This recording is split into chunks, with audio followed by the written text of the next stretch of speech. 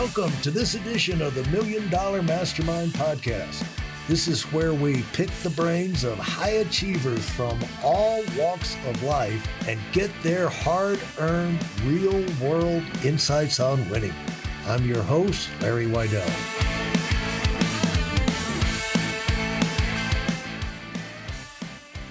I'm here talking with Lee Haney, and we're going to wrap up this crazy afternoon together. And I'm going to put this question to you, Lee, based off something you said, and get you to kind of elaborate on it, because I know you've got your thoughts coming together on this subject, because you've already told me you're getting ready to speak to a group up in South Carolina or whatever. And so it's like this. You're going to talk about having a plan, but, you know, the other phrase I got earlier on is where you said that SEAL said, you are what you eat and the company you keep. And the plan should have something to do with what you eat and the company you keep. That should be a part of your plan. What does that trigger in your mind? What would you say about those ideas? Well, you know, you are what you eat and the company you keep. And, you know, being around the right company, because I remember my grandmother saying that, you know, if you play with trash, it'll blow in your eye. So you got to be very careful with who you surround yourself by, because we can become a product, or will become a product of our environment. So at the age of 9 years, I gave my life to Jesus Christ as Lord and Savior of my life. That's number one. And when you hang out with the Lord, and I say hang out, that means fellowship with the relationship. Fellowship and relationship goes together. I love how the Lord showed his disciples and walked among the people and gave them a great example of what it means to be a real man. And so when you follow along the characteristics of Christ as to what he done, he healed the sick, he gave hope, he did all of these things, you know, and never was high-minded and walked beyond that of being humble. He was always humble. And that makes all the difference. I think that's the greatest attribute that a man can have, humility in his journey, because it puts fire in the hearts of other men. Humility means a lot. And so, in having Jesus Christ as Lord and Savior of my life, that has meant everything to me in being the man that I am today. When you said at 8 years old? 9 years old. 9 years old. Okay. I did at 8. So okay. same thing. And yes, so but having a plan, you know, and so you got to make decisions about your life. That's right. And things you know, it's like you just don't roll out of bed one day and then you're an Olympic champion in anything. And right. So it's a big plan, but then a plan for using the 24 hours in the day. The people that reach the top get more of the right.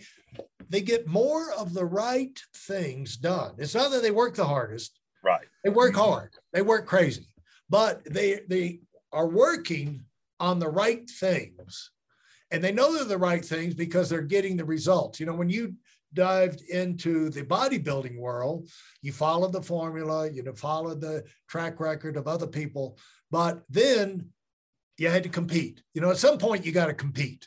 Right. You know, you start a business, you know, you're in a sport. If you play a musician instrument, at some point you got to get up in front of people and play, you know, right. And so that tells you the results, tell you whether or not you're on track or not, you know, and it tells you what you need to improve. Talk about having a plan. When you get in front of these people and you're going to be talking about having a plan, what do you want them to walk away with as a main thought? Well, number one, if you're going to be a man, you got to have a plan. Yeah. And God's predetermined a plan from day one. It's pretty simple. He said, be fruitful, multiply, and replenish the earth. You know, being fruitful means being a blessing in the earth, being a positive, using your time and your energies to impact the world for good. Replenishing the earth, oh, well, guess what? He gave a man a wife. He said a man should take a wife and be fruitful. That means children, generations being created, a godly seed being established in the earth. You know, so that's the plan. And then the Bible also speaks of the beginning of knowledge and wisdom is the reverence of God, knowing that God is. And if you're going to have a plan, you gotta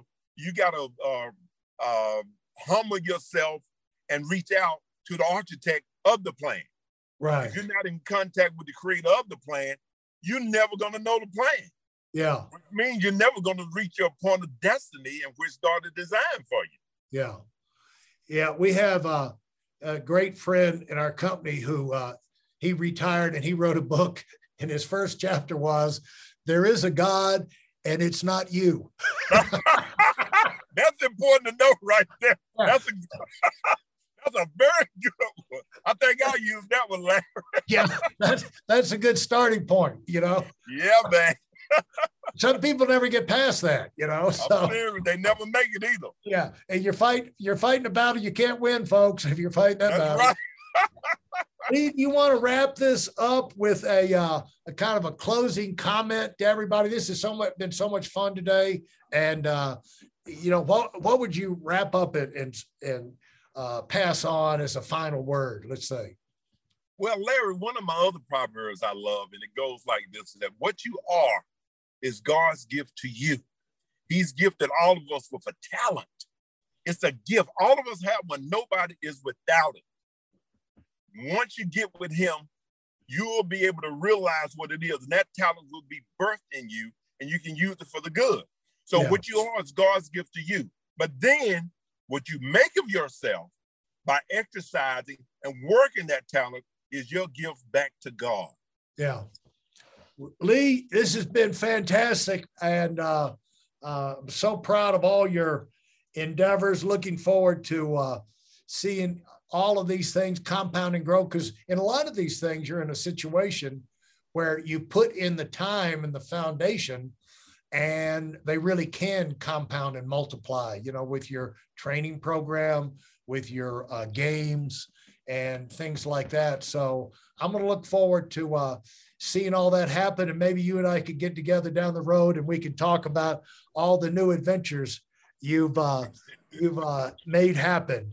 Thanks so much, Lee. Thanks, Larry. God bless you. I appreciate you. Hopefully I'll get to see Big Adam at the games this year, okay? Absolutely. Thanks so much, man. Thanks for listening to the $1 Million Mastermind. If you felt there were any valuable takeaways from this episode, please take a minute and leave us a 5-star review. Your feedback is important and really helps us get the word out to a wider audience.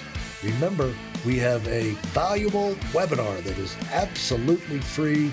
Register for it right now at whitealumwinning.com. Thanks for listening.